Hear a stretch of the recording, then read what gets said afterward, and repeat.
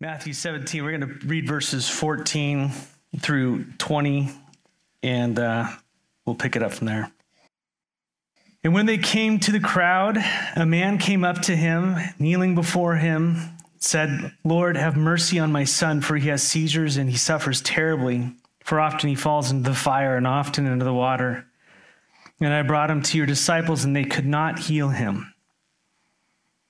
And Jesus answered, "O faithless and twisted generation, how long am I to be with you? How long am I to bear with you? Bring him here to me." And Jesus rebuked the demon, and it came out of him, and the boy was healed instantly. And then the disciples came to Jesus privately and said, Why couldn't we cast it out?" He said to them, "Because of your little faith. For truly I say to you, if you have faith like the grain of a mustard seed, you will say to this mountain, 'Move from here to there,' and it will move, and nothing will be impossible for you." Father, we come to you this morning and ask that our hearts would be open, our spiritual understanding be sensitized to what you would say to your church. Lord, we're in this life, Lord, and it seems like times we are just powerless over so much. And Lord, our faith is little and our twistedness is much. Lord, in your mercy, will you encourage us and strengthen us and straighten us out, Lord, that we might be your witnesses, your messengers, your powerful witnesses in this time we live in. In the name of Jesus, amen.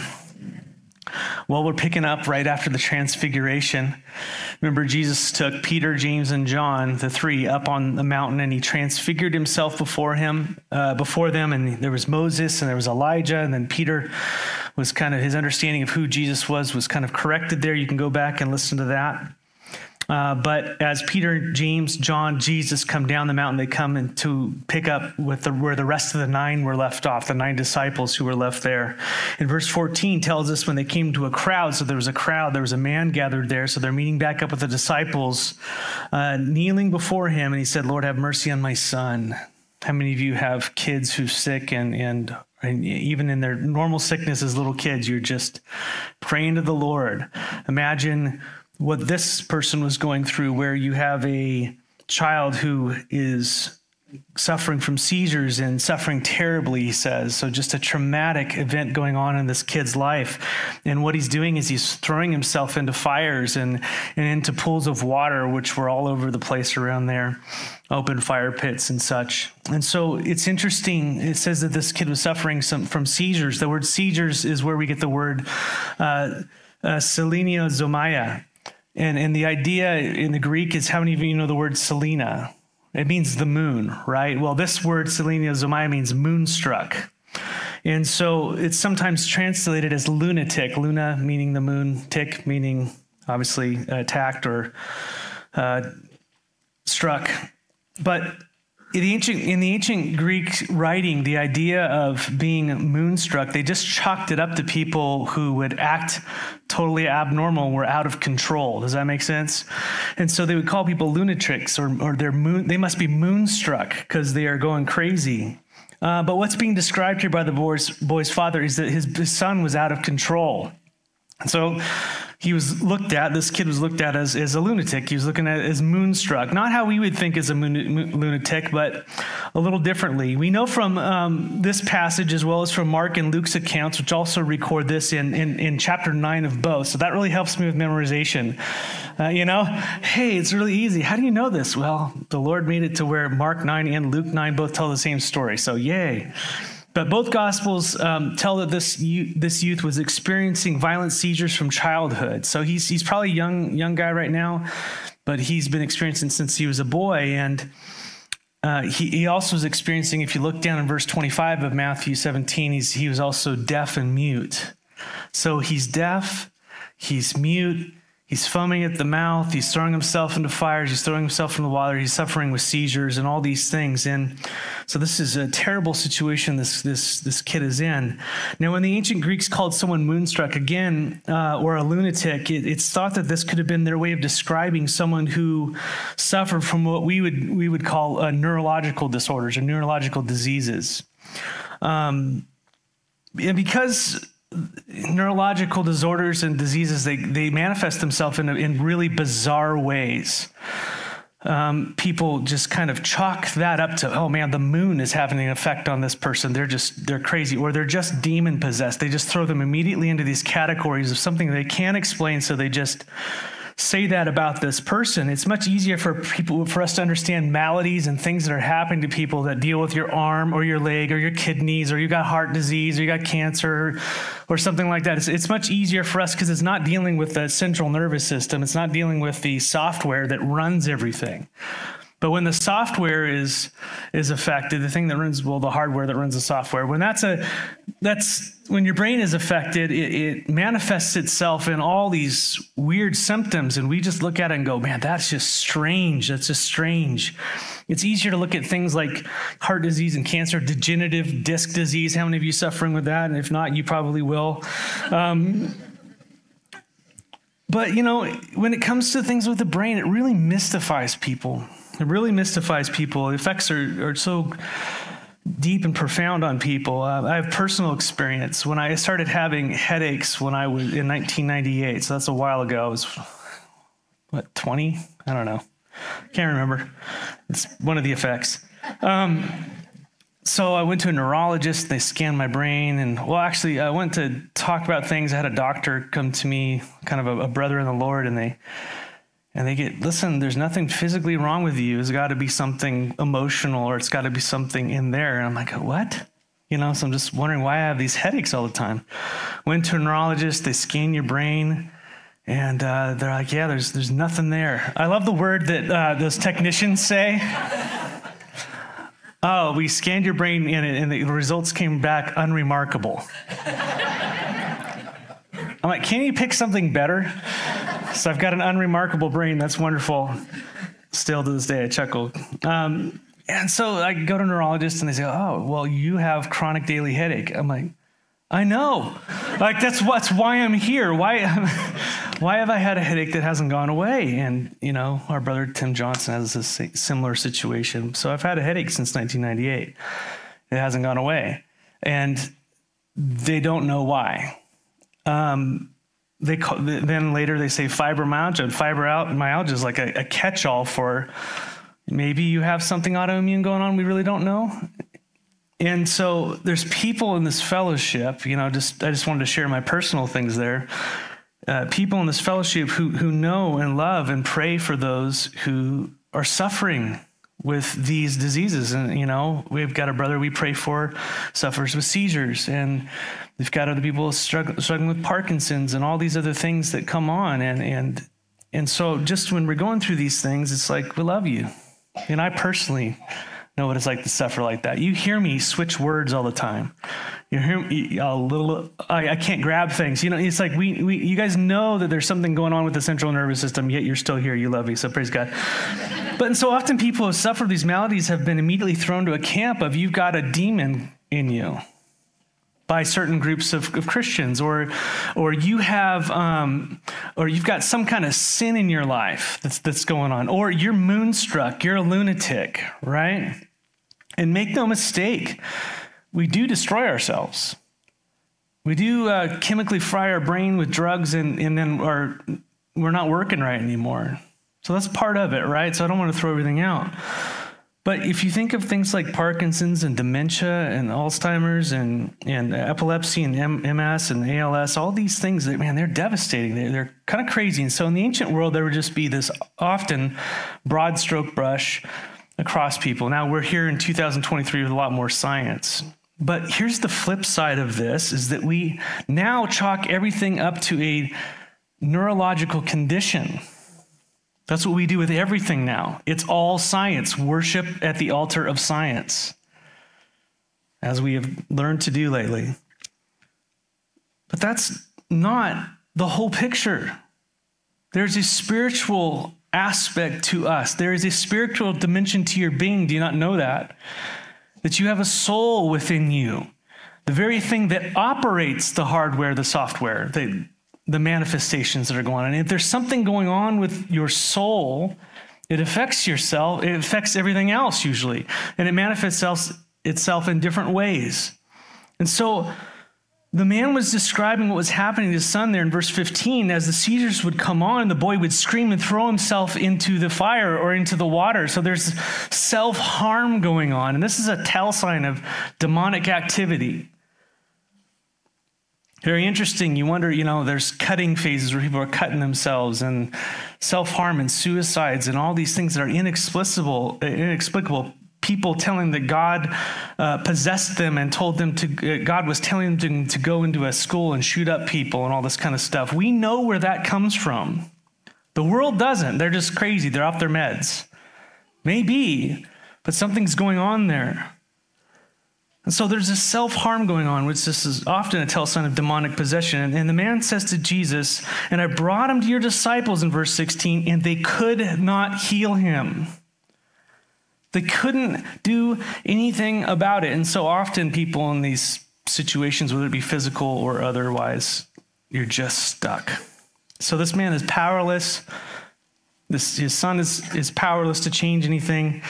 And so this man did what he could only do. He brought him to the disciples of Jesus, the 9 that were left there, and they could not heal him. And we've got a problem here, because if we go back to Matthew chapter 10, flip left in your Bibles, Matthew chapter 10, look at verse 1 with me. What do we know about the disciples?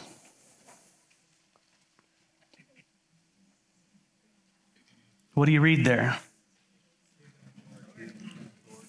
They have the authority to do this.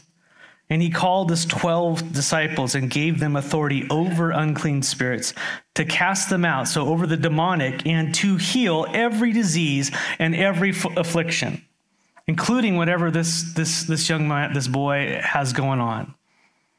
So the issue is not that they couldn't do this. The question is that they could, or the thing is they really could do this. And so the question isn't if they could heal the man, it's why couldn't they heal him? What's going on there? Well, Jesus starts to clear things up in verse 17. And Jesus answers, "O faithless and twisted generation, how long am I to be with you? How long am I to bear with you?" You just can see Jesus just having a big sigh. He comes back down off the mountain, being transfigured in the presence of his Father, walks back down to his disciples, and they have no power over what he had given them authority and power over. They were defeated. I've been on that side. Anyone else? Quite often we operate there. But 2 issues at hand that Jesus was concerned with, and this is good stuff for us to write down personally. He calls them a faithless and a perverse generation. Faithlessness and perversion. Perversion meaning being twisted. In other words, not believing in who he was and being twisted about their understanding of who he was. 2 things there. Not believing in him, not having faith in him in the situation, and also their understanding of him being twisted. And again, I'm not sure if this is directed towards the crowd in general who was there, which I think it's true, because he says that before in earlier chapters, talks about a perverse and wicked generation, right? So that's true, but I think he's directing this towards his disciples, who are kind of acting like they're a part of this generation. There should be something distinct about them. There should be something different about them. There should be a lack of perversion, and they should be full of faith. And we're going, gosh, you're talking about what they aren't. It's like Jesus is saying what they aren't. He's disappointed in them, and I don't know if that's the right word, but they should be a little bit further along than they should be. Was it Proverbs 27:6 says, faithful are the wounds of a friend, but deceitful are the kisses of an enemy. So there's this faithfulness that Jesus tells them exactly where they're at. You guys are faithless and you're perverted. Wow. Sometimes, in our walks with the Lord, we need the direct truth from the Lord. He just has to tell us where we're at. We're longing for encouragement, and we need it. And by the way, we are called to do that with one another. The word encourage actually in Scripture is more like the word coach, where it has that idea of admonition, because you can be translated, the word encouragement can be translated both exhortation and encouragement. Isn't that interesting? To exhort someone. In other words, you tell them what's not going on and what that needs to happen. At the same time, you encourage them in what they're doing. It's this coaching type of thing. Maybe parenting is a better idea. And so the Lord is faithful to shepherd his flock. He sits there and says to him, hey, you're faithless and perverted. It's pretty nerve-wracking. What would Jesus say to me and to us as we are so often acting out the role of a true sheep? Amen?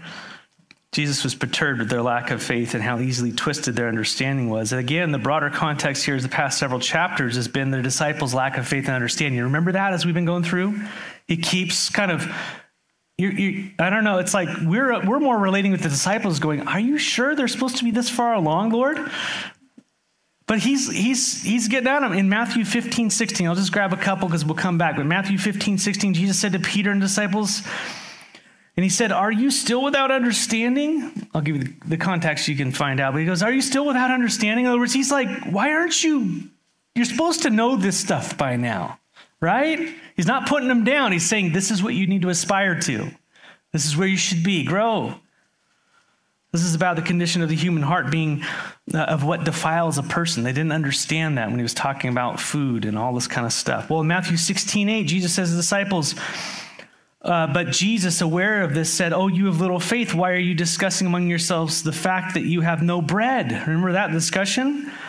Do you not perceive? Do you not remember the 5 loaves or the 5,000 and how many baskets you gathered, or the 7 loaves or the 4,000 and how many baskets you gathered? How is it that you fail to understand that I did not speak about bread? Beware of the leaven and the Pharisees. Why aren't you tracking with me? Anyone else? You guys have kids? Anybody? Hello? Are you there? I feel like that with the Lord all the time. It's like, why aren't I tracking with him? Why aren't I on the same wavelength, In 16:23, Matthew 16:23, Jesus had just revealed the plan of the cross, right? Just, I'm going to the cross. This is what's going to happen. And Peter decides to take Jesus aside and rebuke him for that. And Jesus says in verse 23, but he turned to Peter and said, great, get behind me, Satan. You are a hindrance to me, for you are not setting your mind on the things of God, but on the things of man. Listen, just a moment before he had just been blessed because he just declared Jesus as the Christ, the Son of God. Amen. He heard from the Lord. But the next minute, he's a puppet of Satan. And Jesus just calls him on it. And so we have this dynamic in our faith where we need to grow. We should be further along than where we are, but we get twisted and we lack faith. We take our eyes off Jesus. And we start to interpret things through the world and through circumstances instead of who he is and what he says. When that happens, it manifests itself in powerlessness in our life. Faithlessness. Oh, you have little faith.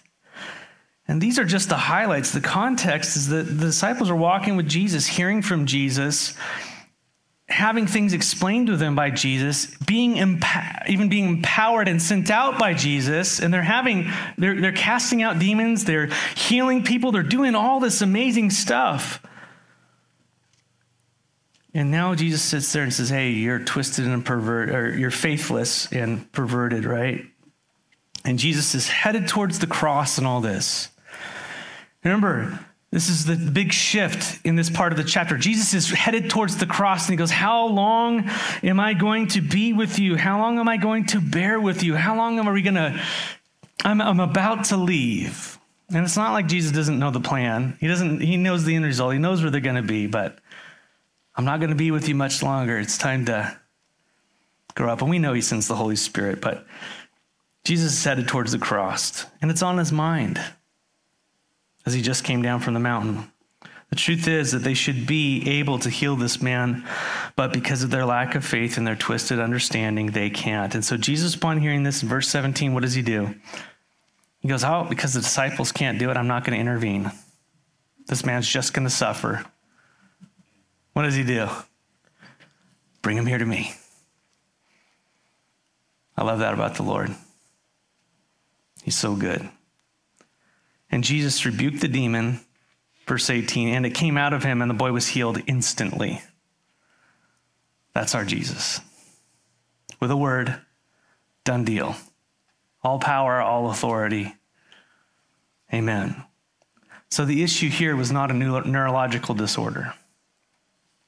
This boy was experiencing what he was experiencing, the seizures and the foaming and the self-harm and, being mute and deaf. What a horrible situation to be in because of a demon.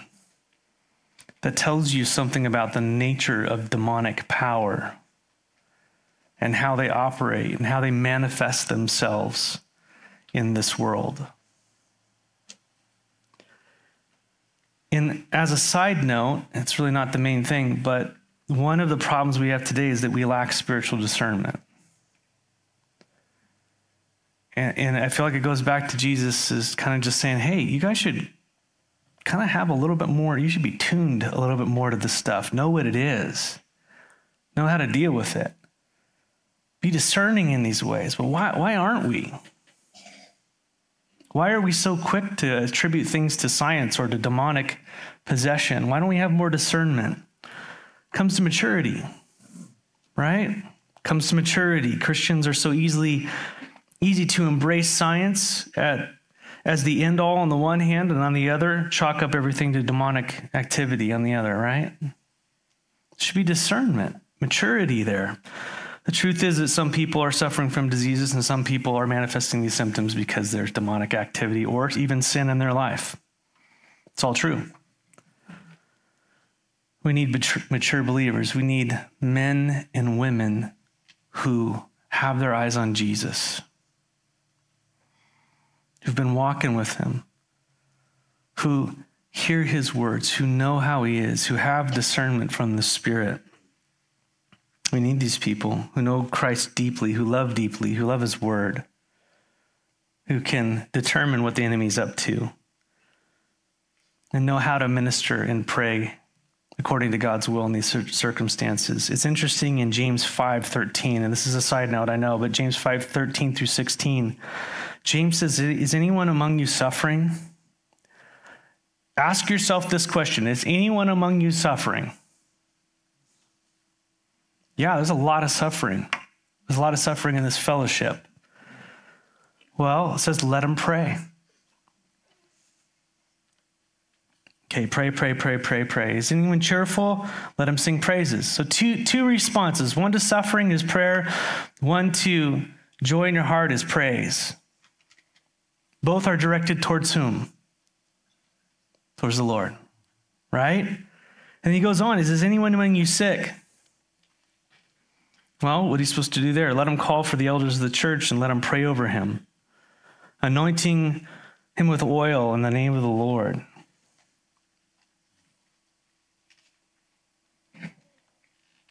So why?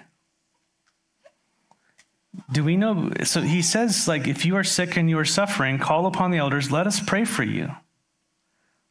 So we can lay hands on you and pray for you. What's at the root of all this? Why the elders? Why not one another? And by the way, we are to pray for one another. I'm not dismissing that, but why is James phrasing it like this in here? I'm asking questions that I know the answers to at the moment, but the nature of suffering is often mysterious to us, isn't it? We don't know why we're suffering a prolonged sickness or whatever this might be. And this is why James says to pray. You need prayer. You need God's wisdom, right? And to seek God. Is anyone among you sick? Immediately go to the doctor. And then, if they don't know what it is, go and seek prayer. See, that's how the world works. I'm not saying we don't go to the doctor. Amen for doctors. I wouldn't be here for the hand of doctors and nurses. Praise God. But immediately I think, what's our default go-to when we're in trouble? Who is it? Man, it's Jesus, my shepherd. Why is it that we go to others instead of to him? It's because where is our faith? Where's our trust? Where's the wisdom that we want? It's in the world. That's twisted. That's twisted. Do you see that? I'm not saying that we don't then go to the doctor and get chemotherapy or whatever it is we need to do. Amen? But our first reaction, the very first thing is pray. Lord, here I am. I'm sick. I've got this thing going on. Help. What's going on in my life? What's going on? And you grab the spiritual people around you that are mature and you get wisdom for a minute. And you pray about stuff. Lord, help. What do I do? And it's in the context, hopefully, these mature people in the Lord, in this case, the elders, what comes about? Discernment. Is the issue truly sickness alone, or is it demonic, or is it sin? See, there's discernment among mature people in the body of Christ, and hopefully, that's why the Lord says, you should be there, guys. Come on. The church needs this. I'm leaving. You're going to be the ones, the Holy Spirit in you. I'm going to be with you. Okay. You guys understand the theology. But there's an expectation that what he's taught us needs to be manifested among us. His Spirit in us, loving, discerning, guiding, helping one another. That's a manifestation of love. A parent looking at a kid and going, oh, they're acting out. They just need to be alone in their room. Or is it that they don't have enough time with their parent? Or they just need X, Y, and Z going on. Discernment. We need mature, discerning people in our lives, people who trust the Lord, who have faith and discernment. And then he says about when the elders come and pray, he says, verse 15, and the prayer of faith will save the one who is sick, and the Lord will raise him up. The prayer of faith. This is not word of faith, weirdness. We're just going to override God's discernment. In other words, as we're praying according to God's will, we're trusting in him. God's going to do what he's going to do. And in this case, he'll heal the sick. And so if it's a matter of sickness, the Lord might heal you and raise you up. But what if it's the sickness is suffering as a result of something else? What if it's demonic or sin? And you go down this road of medical things that are never going to resolve the issue. So I hope your minds are opened up to the things of the Lord here in a new way.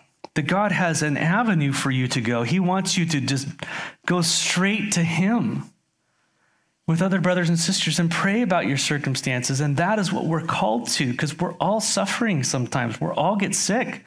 We're all either being disciplined or we're all rejoicing for something, right? And if one hurts, we all hurt. If one rejoices, we all rejoice. We're a body, amen? And God has put people in here and in the body of Christ at large to minister and to love upon you and to help you and to move you in those ways. That's why life groups and Bible studies and all these things are going on, not just on Sunday where it's a monologue, where there's a dialogue going on, are so precious to the body of Christ. And they're for you and for your encouragement and your betterment and your maturity. And so if he's committed sin, James says he'll be forgiven. If the issue sin, it gets brought up. How many times we've sat there and go, this is not a sickness issue, this is a heart issue, and God wants to get to it. And as they go, yeah, you're right, and they pray, and then God just takes it away. Sometimes he uses these things to get a hold of us because we're not listening in any other ways. Amen? So, and by the way, he disciplines those he loves. I just want to say that. If you got sin going on and it's in your heart and it's manifesting himself in these various ways, praise God that he's actually waking you up to the fact because he loves you. And you guys need to know that. It's a loving father. An unloving father would just let you go because you're not his kid. So goes on and says, therefore, confess your sins to one another. There's one of the one another's we need to underline. And pray for one another. Notice that you may be healed. So there's a ministry of prayer. And we're going to emphasize this more at our church.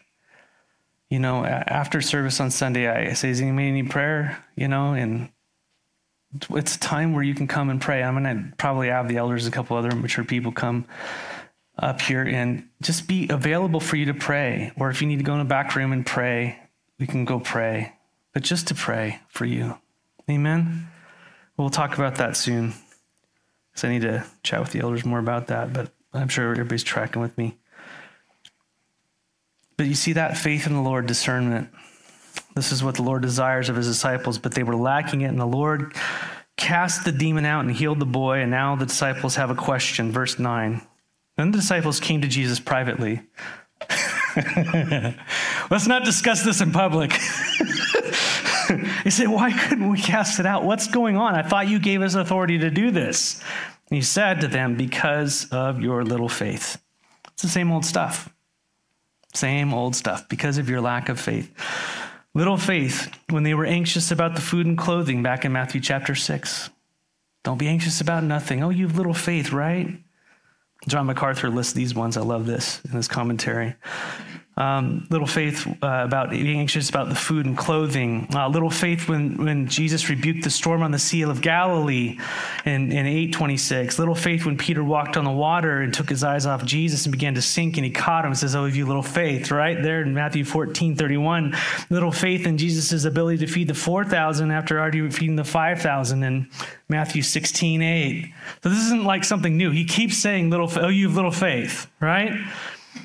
You see, they kept taking their eyes off Jesus and onto the circumstances and allowing the world to shape their view of the Lord, the world and circumstances to shape their view of the Lord.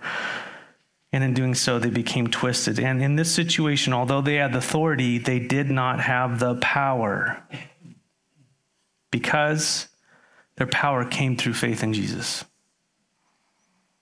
It's not authority apart from the Lord. It's authority in the Lord. That's where their power comes from, authority. That's where your power and your authority come from.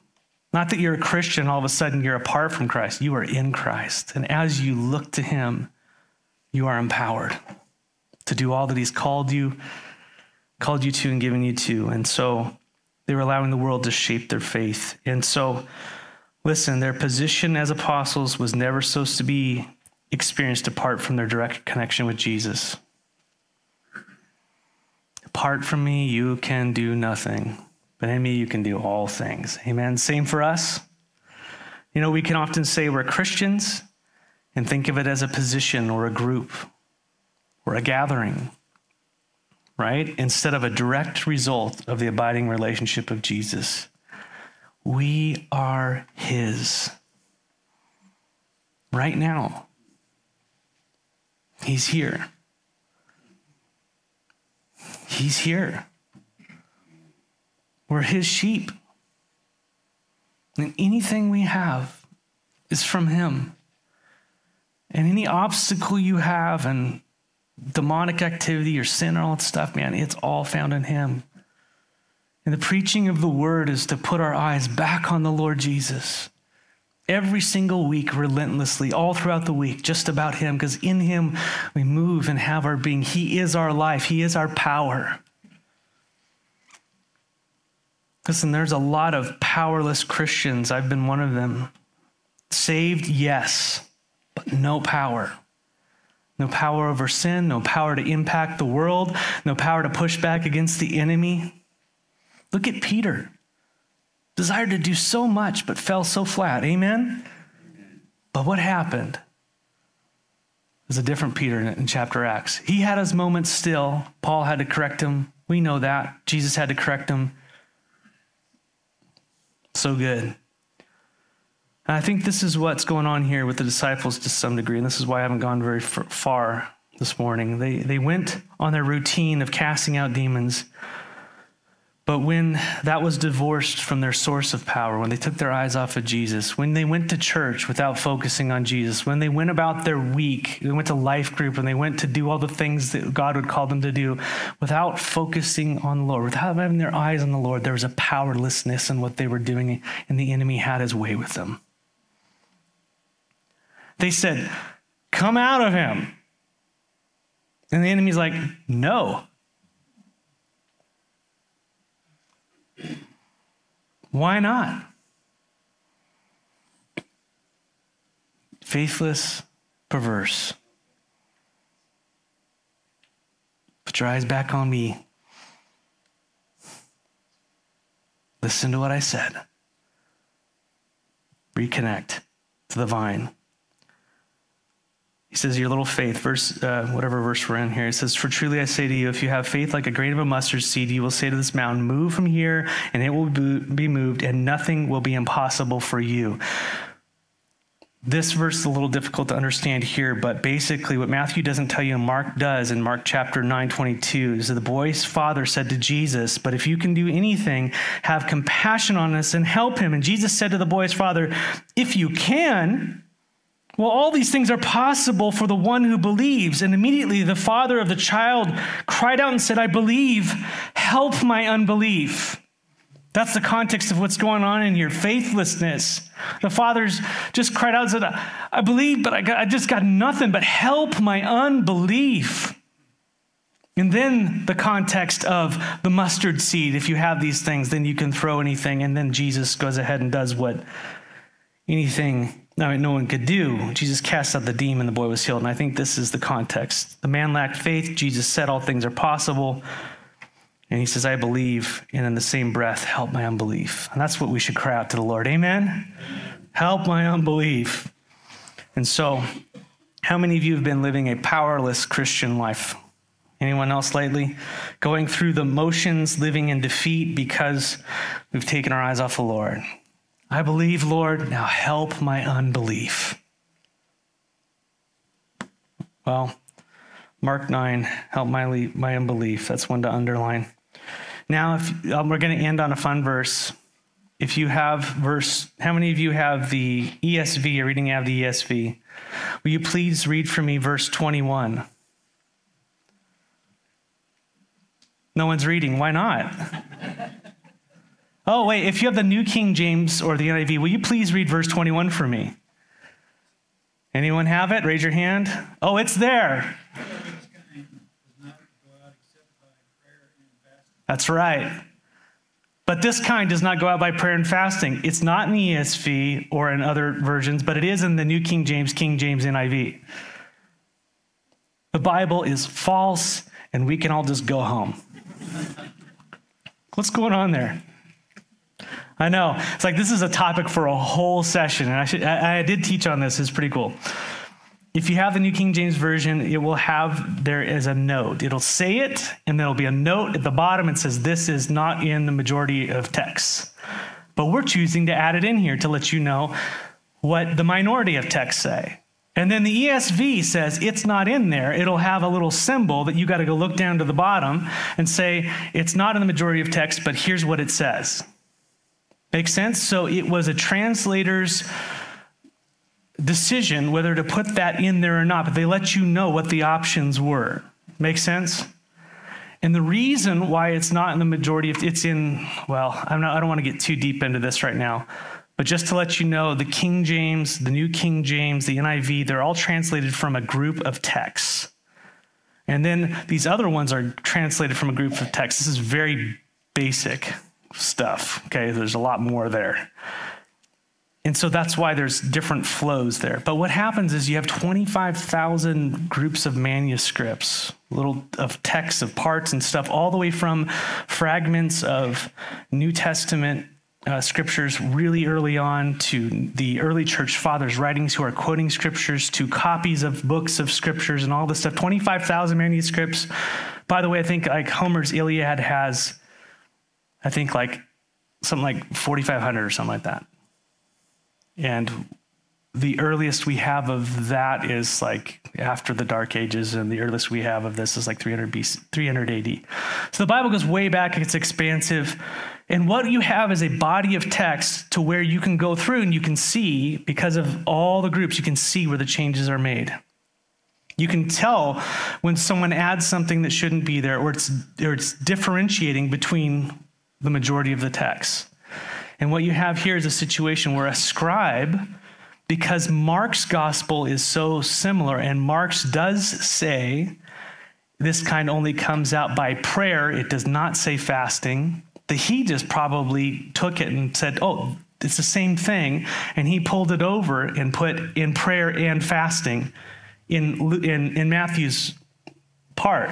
But Matthew does not have that in there in the original, and so the ESV rightfully takes it out and says, nope, it's not in there.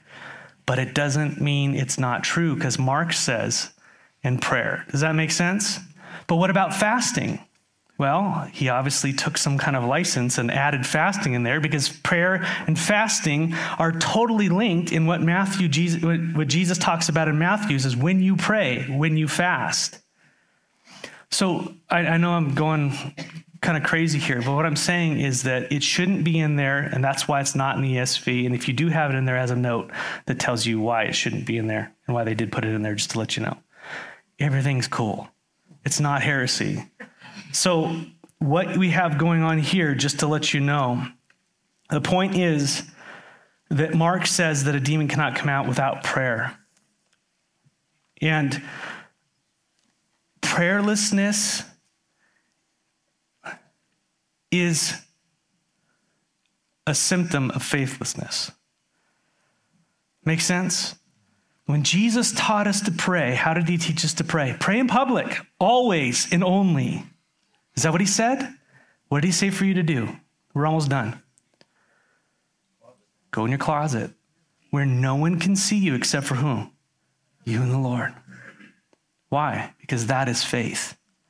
No one else is looking. That's your heart and his heart connecting. That's where our prayer life should be. And if you're not praying, you don't have faith. You're a faith, little faith is what it is. So there was a prayerlessness in their life, and I don't have time to go into it, but the disciples were sleeping when they should be praying up on the hill, right? And so there's a prayerlessness in their life, which is a symptom of faithlessness. And this will go on into the garden when he is about to be betrayed. And Jesus is crying for them to pray. Watch and pray. He'd be discerning. He wouldn't fall into temptation. So there's a prayerlessness in their life. When we pray, we're seeking God's will. We're connected with the Lord. We're asking for his will. We're asking for his power and his intervention and all these types of things when we can talk about prayer. Listen, it's good to pray publicly and together as a church. The scriptures say that all over the place. We pray together for one another in groups and all those things. That is definitely it, but that is not the root and the core of our prayer. Our prayer begins privately with the Lord. And the publicly is just a benefit and expression of it. So don't want to sit there and say, everybody goes, oh yeah, I don't have to pray in public. It's like, no, that's part of it. But that personal prayer life is a proof that you have faith in the Lord. But prayer is a proof of faith, and prayerlessness is a symptom of faithfulness, and the result is powerlessness. Powerlessness. So don't get tripped up by that verse. So brothers and sisters, little faith, little prayer, little power. The enemy they faced was powerful. And it wasn't going to be as they had always done. The enemy just said flat out, no. We take our eyes off of Jesus, we are powerless in our circumstances. But you put your eyes on Jesus, there's nothing that you can't do that he calls us to. It's in his will. Amen. Just a verse to end, and I would encourage you to look over these verses. 2 Corinthians 10, 3 through 4. Write these down. 2 Corinthians 10, 3 through 4. Ephesians 6, 10 through, 20? 2 Corinthians 10, 3 through 4. And I think Ephesians 6, 10 through probably 20. Yeah. And this is a whole nother sermon. I know you got time because you're in the Spirit. Just kidding. Listen to this verse in 2 Corinthians 10, 3-4. It says, "For though we walk in the flesh, we are not waging war according to the flesh. For the weapons of our warfare are not of the flesh, but have divine power to destroy strongholds." Divine power, divine weapons, spiritual weapons for spiritual enemies. Well, where does that power come from? How does that work? Is it some kind of thing I level up and get through some mystical experience? That's Ephesians 6:10. It says, "Finally, be strong in the Lord and in the power of his might. Put on the whole armor of God that you may be able to stand against the schemes of the devil." We put on Christ, and that's how we fight. And that's how we win. And that's how we have victory. And read the rest of what it is. And if you go down to the end, it talks about fighting in the Spirit, with the sword of the Spirit, that's the word of God, and always praying. And at the end, Paul says, "And pray for me." Look at that verse in the end. He needs prayer. Verse 18 is praying at all times with the Spirit with all prayer and supplication. And to that end, keep alert with all perseverance, making supplication for all the saints. So we pray for one another and also for me, that my words may be given to me, may be given to me in the opening of my mouth boldly to proclaim the mystery of the gospel, for which I am ambassador in chains, that I may declare boldly as I ought to speak. There was a war going on to shut Paul's mouth. There's a war going on to shut your mouth, to clamp down your witness. And the power comes when we have our eyes on Jesus and we're praying for one another and we're in him and we're equipped and we stand. Amen. Lord, forgive us of so much, Lord. I identify with this faithlessness, Lord, and twistedness. And Lord, I know we do too, but Lord, you are so good. Thank you for being the one who teaches us and who straightens us out and lifts us up and admonishes us and exhorts us and encourages us, Lord. And these men would go on to be just astounding witnesses of you. You changed them as you have begun to change us. Lord, we don't want to live powerless lives, but in the power that you have given us in the Spirit, Lord. So strengthen us today. Cause us to grow in you today. Cause us to seek you and to call out to you in a new and profound way, Lord, that you would come and do mighty things among us, that your name would be revered deeply, that our songs would be overflowing in our hearts towards you, that our prayers would be sincere and not just muttered mindlessly, Lord, but our thoughts would be on you when we call them, and a heart of love towards one another would be in us when we say them. And you would act according to your goodwill against the enemy in our sickness and our disease and whatever else we face, Lord, in this life, that you would seek to glorify yourself in and through. So we love you, Lord. We commit our week to you. Be glorified. In the name of Jesus, amen. If you need prayer, we're up here. God bless you.